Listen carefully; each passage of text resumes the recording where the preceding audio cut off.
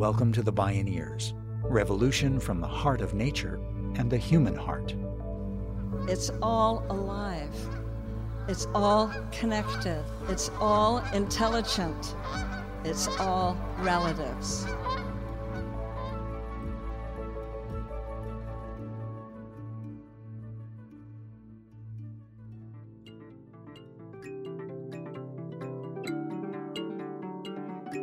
Our liberation is embracing our cultural foods. I think that's a very important part. Spiritually, physically, and otherwise, we have to be embracing these foods because it's our birthright. They were there for us and they've sustained us through the roughest times. And I think they will be a powerful way to address this exponential rise in preventable diet-related illnesses that we see in our communities. When we left the land, we lost our power. We lost who we are. And I tell people of color, look at the color of your skin because the color of your skin is soil. Ooh. And when you look at the color, when I put my hands in that soil, Brian, baby, and I look at that brown skin, I say, hello, ancestors. Thank you, thank you, thank you. And we got to start thinking about that and start embracing us together. Don't let people separate us. In this episode, we hear from Karen Washington and Bryant Terry on how the Black food movement is weaving the threads of a rich African agricultural heritage with the liberation of economics from an extractive corporate food oligarchy. The results can be health, conviviality, community wealth, and the power of self-determination. I'm Neil Harvey. This is Black Food, Liberation, Food Justice, and Stewardship.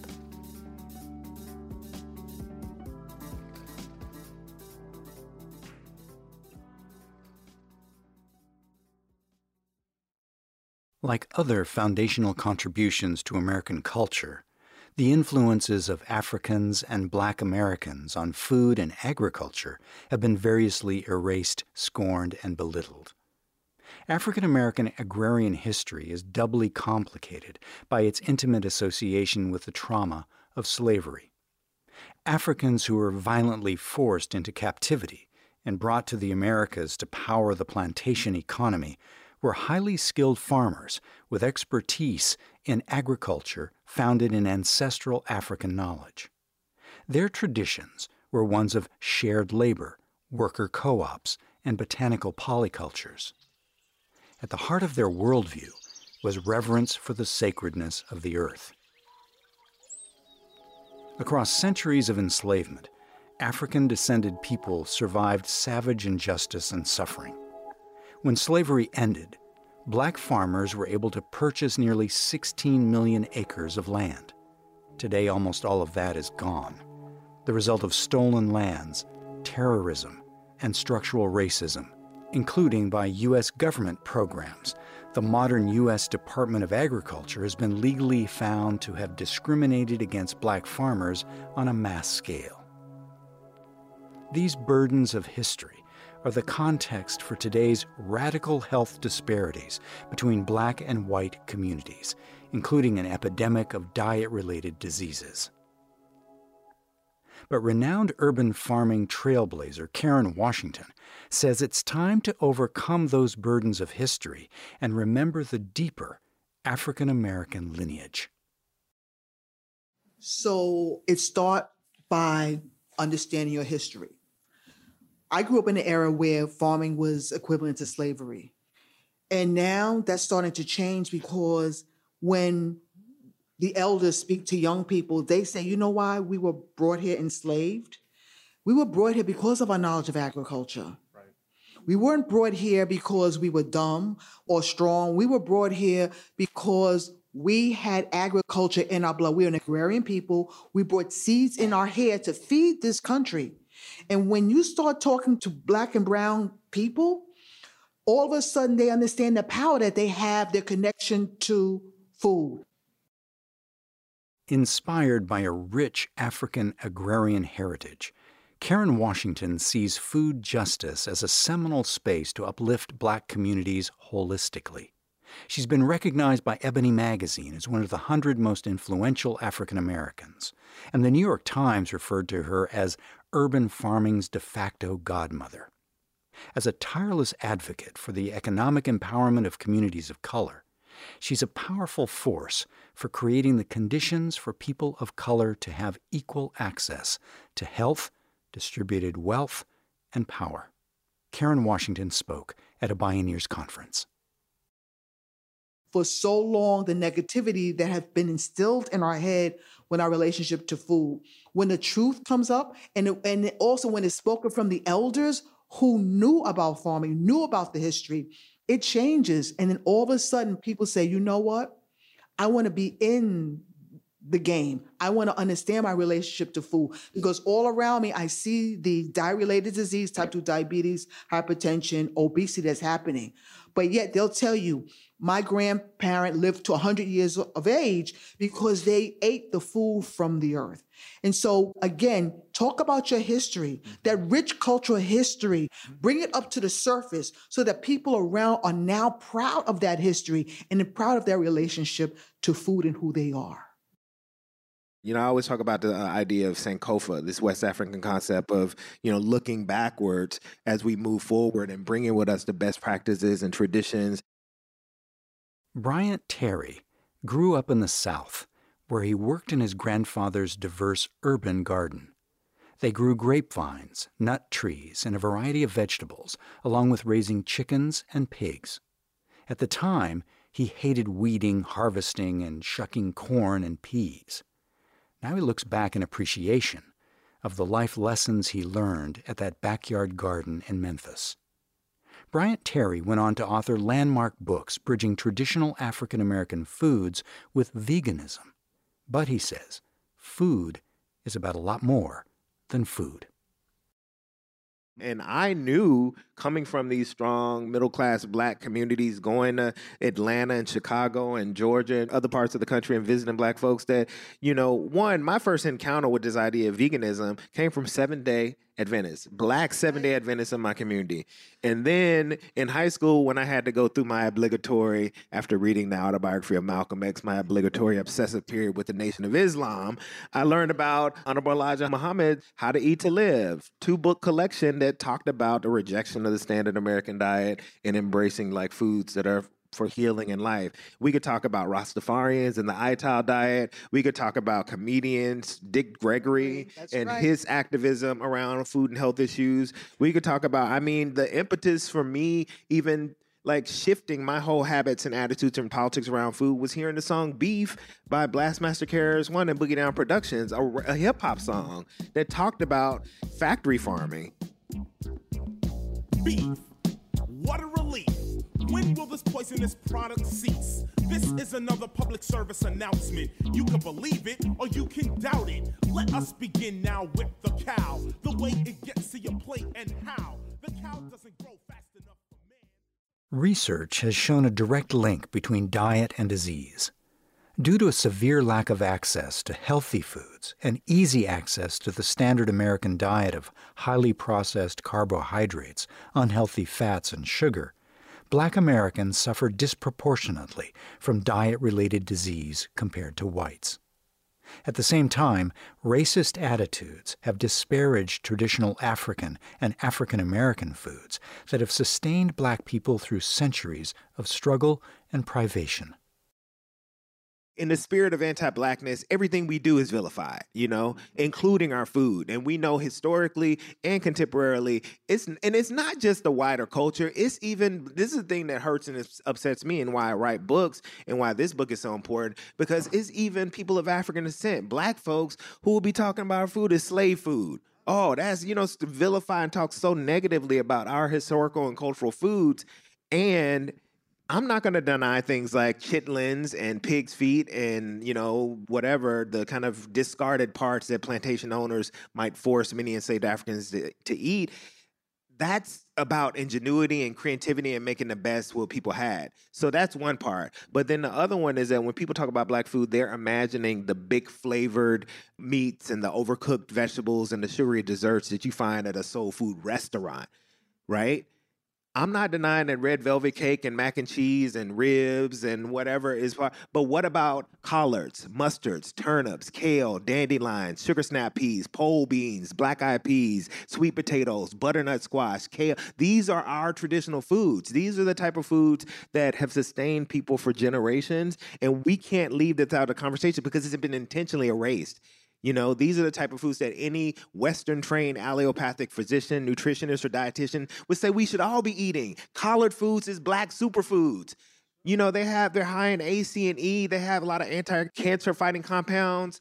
Okra, which is like one of the king staples of black foodways coming from the continent and spreading out. It helps to lower blood pressure. So our liberation is embracing our cultural foods. I think that's a very important part. Spiritually, physically, and otherwise, we have to be embracing these foods because it's our birthright. They were there for us and they've sustained us through the roughest times. And I think they will be a powerful way to address this exponential rise in preventable diet-related illnesses that we see in our communities. Food, at its essence, is nourishment. It's health and well-being. It's family and community and culture. It's a daily thanksgiving to the earth and ancestors. Then again, it's one thing to embrace cultural foods and food culture. Yet how do you do that within a fundamentally extractive, commodified, and intensely monopolized food economy? Again, Karen Washington. And if we look at the food system closely, we can see that it's in like 4 quadrants.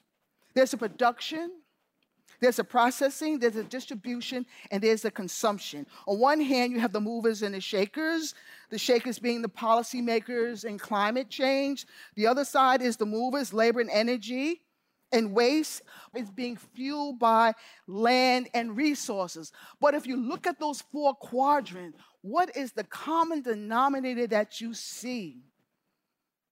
It's labor. This land that we are on was built on the backs of indigenous and enslaved people. And that even today, our food system, again, is being built on labor from prisons. And now it's the migrant workers that are providing the cheap labor in this country. And you wonder why there's such a disconnect of people trying to understand where their food comes from, trying to feed their family, when for so long the food system is supposed to be helping those people, but instead it's exploiting them. And so for me, it's about shifting of power.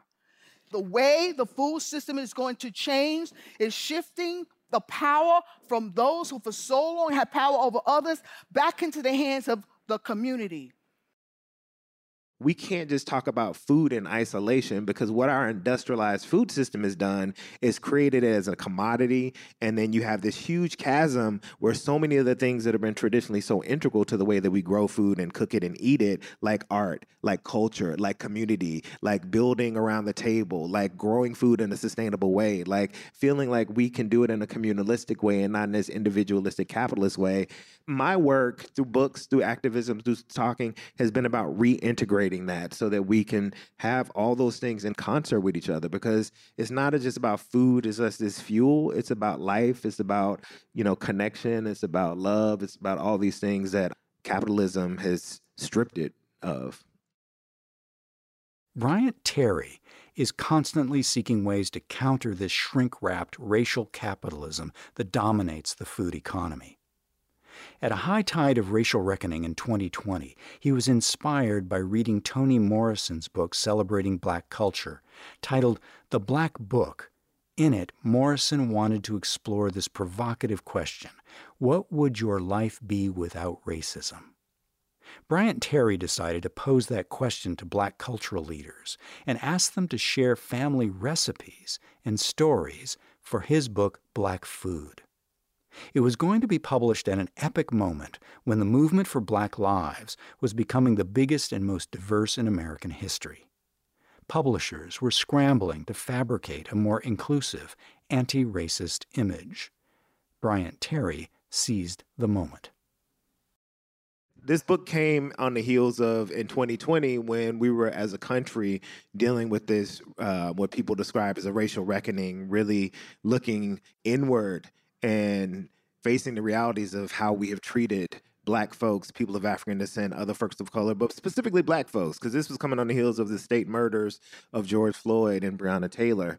And in the midst of that, there was a revelation of a lot of racism in food media. I don't know if you all are aware of this, but there are some legacy food magazines that were being called out for their racist behavior, their failure to support their employees of color, the mistreatment of many of their Black and other folks of color employees. And then there were some publishing companies. It was revealed that they were doing some horribly racist things to some of their authors as well as employees. And one of my friends, I literally learned about just the horrible way in which this major publisher in New York City treated her and practically tried to erase her from her book because she co-authored with a white woman. And they thought that the white woman would be a better face of the book than this, heavyset Black woman. For me, it was a moment where this book that I had been thinking about putting together for years, when I contacted all the contributors or potential contributors, what I told them is that you can't write a book like this without touching on the ways in which Black people have been exploited and marginalized and erased. That's just a reality that we know we contend with all the time. And I feel like so many of the books that are talking about our realities do focus on our struggles and focus on our historical marginalization and oppression. And we know about these realities, so we don't have to talk about it to each other because we're aware of it. And one of the things that I was clear about is that this book, I wanted it to be created without concern for the white gaze. I wanted this to be about Black people speaking to each other, having conversations about our deep connection to food and about our different food ways and how they've developed throughout the globe. And of course, we want to invite the world in to be a part of the conversation, but we're not modifying. We're not trying to make it pretty. We're just speaking about our realities. I'm just going to be real with you all. When everything was going down with the racial reckoning, with a lot of these companies and corporations, they were embarrassed. And they were invested in repairing reputational harm. And I was trained as a historian. I've seen this before. And I was very clear that there was going to be this period in which these companies were working really hard to repair reputational harm. And they're going to be doing everything to make Black folks happy or perform their kind of solidarity with Blackness or whatever it looked like. And I was clear that that door was going to be open. And then it was going to shut again. And I wasn't clear about how long it was going to be. And it's been interesting because I have been talking about, I feel like the door is shutting. And I was in Philadelphia at this conference. Portia Wilson is this journalist based in New Jersey. She wrote a big profile of me in the New York Times. And we were in conversation. And I brought up the fact that I felt like the door was closing. And she said it's already closed. She talked about in 2020 how she was getting an avalanche, a waterfall of jobs from magazines and newspapers. And this is a respected, seasoned journalist. And she said it slowed down to a trickle. So imagine those up and coming budding writers who are trying to do this work and get into food media. And so what I was clear about with my agent is that this is a moment to grab power. This is a moment where we need to move beyond just being rewarded as talent, which often happens. When I first started publishing, the first thing, when I got my first contract and I talked to my parents about it, the first thing my dad said to me is son, I'm proud of you. Penguin Random House is a reputable publisher, and I'm glad they're going to put your book out. But let me just say this, and I want you to remember this always. You need to think like Master P. I don't know if y'all know who Master P is. He's an older rapper and entrepreneur, but for the younger people. But, he was one of these pioneers where he was just look, it's not just about making music. It's about ownership. It's about creating your own label. It's about controlling. It's about self-determination.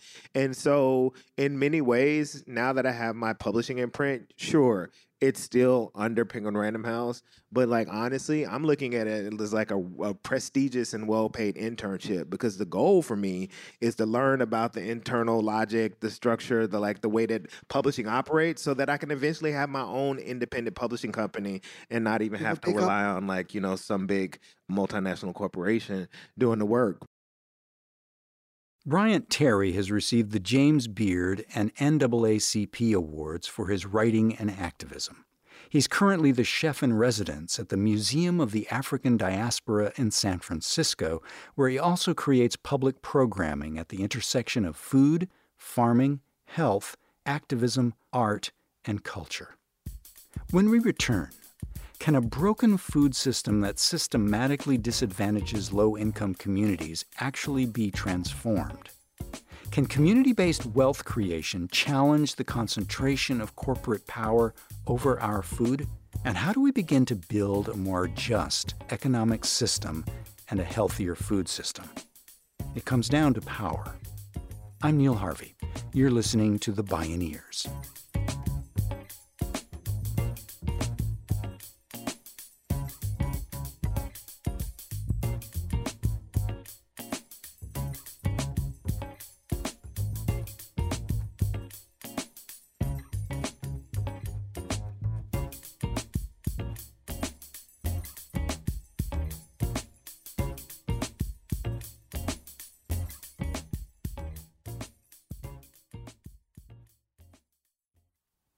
You can visit Bioneers.org to subscribe to our newsletters and podcasts. Check out deep dives on the topics that matter to you most and learn about our events. That's Bioneers.org. Access to healthy, affordable food is a basic human right. Yet 34 million people in the U.S. suffer from food insecurity, in other words, hunger. Black households experience food insecurity at almost 3 times the rate of white families. The term food desert is used to describe the countless communities where healthy food is flat out unavailable. But Karen Washington says food desert is an outsider term imposed on communities which have been held back by structural racism. She has instead coined the term food apartheid. It signifies the institutional inequities that result in poverty, hunger, and lousy food access. Just bringing in a food store to these communities doesn't change the underlying causes of injustice. 7.8 billion people on this earth, but a handful of companies control the food, the water, the land, the seeds. And we sat back and let it happen. We become so complacent and so silent. And yet a handful, predominantly white men, control the food system of 7.8 billion people on this planet. When do we wake up to grab our power? Where is the urgency for us to collectively, I talk about social capital and communal wealth. I don't want a hand out. I want a hand in. The system has to change so that we have the power to make decisions within our own community. But we're not doing that. We sit back and let politicians and other outside organizations make change for us. The time is now for us to start coming together collectively to shift the power back into our hands, and we can do it. 2 companies now control 40% of global seed sales. 3 companies control over 50% of the grocery sales. The food system is one big monopoly board. From seed to grocery shelf, corporate consolidation stands against the ability of communities to produce, process, and distribute healthy, affordable, culturally appropriate food.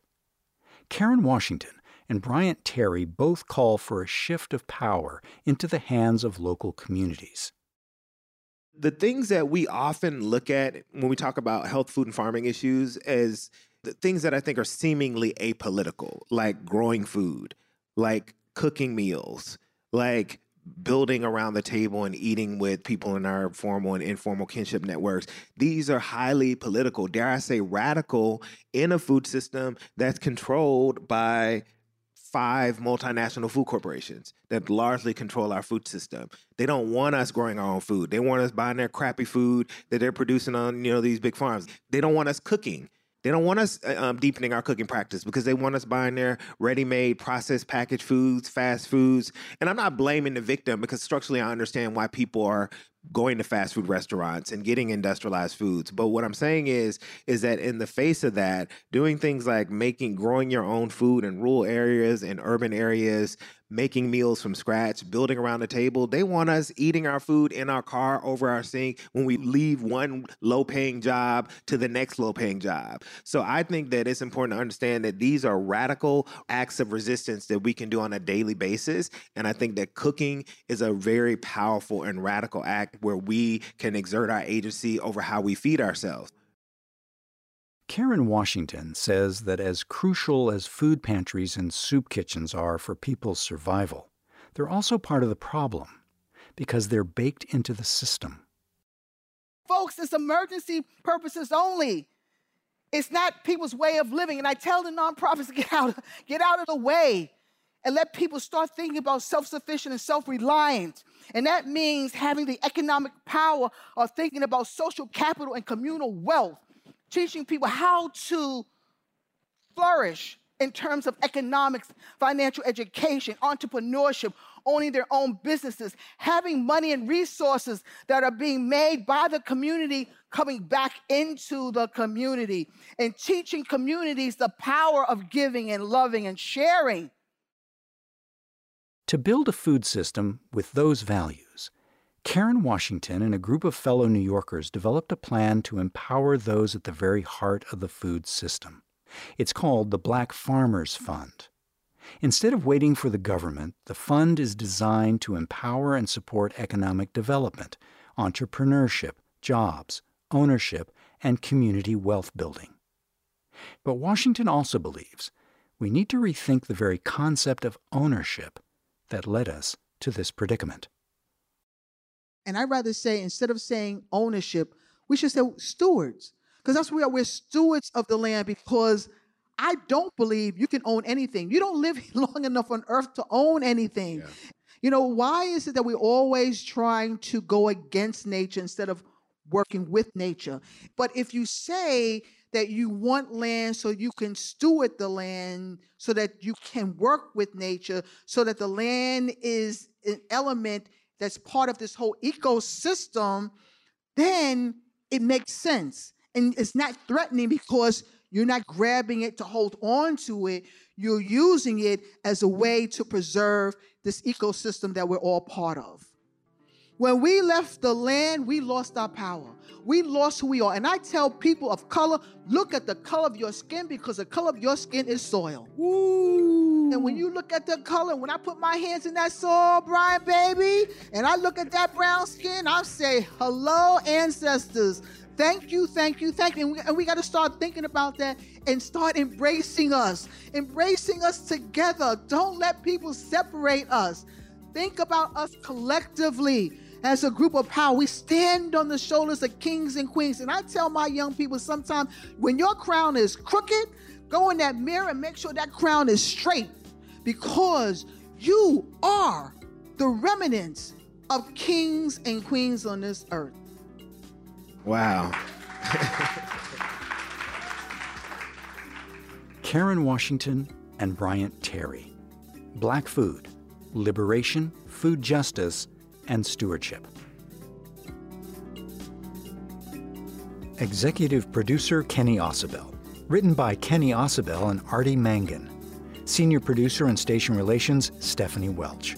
Program engineer and music supervisor Emily Harris. Host and consulting producer Neil Harvey. Producer Teo Grossman. Production assistants Monica Lopez. Additional music by Ketsa. I'm Neil Harvey. Thank you for listening. This is program number 257.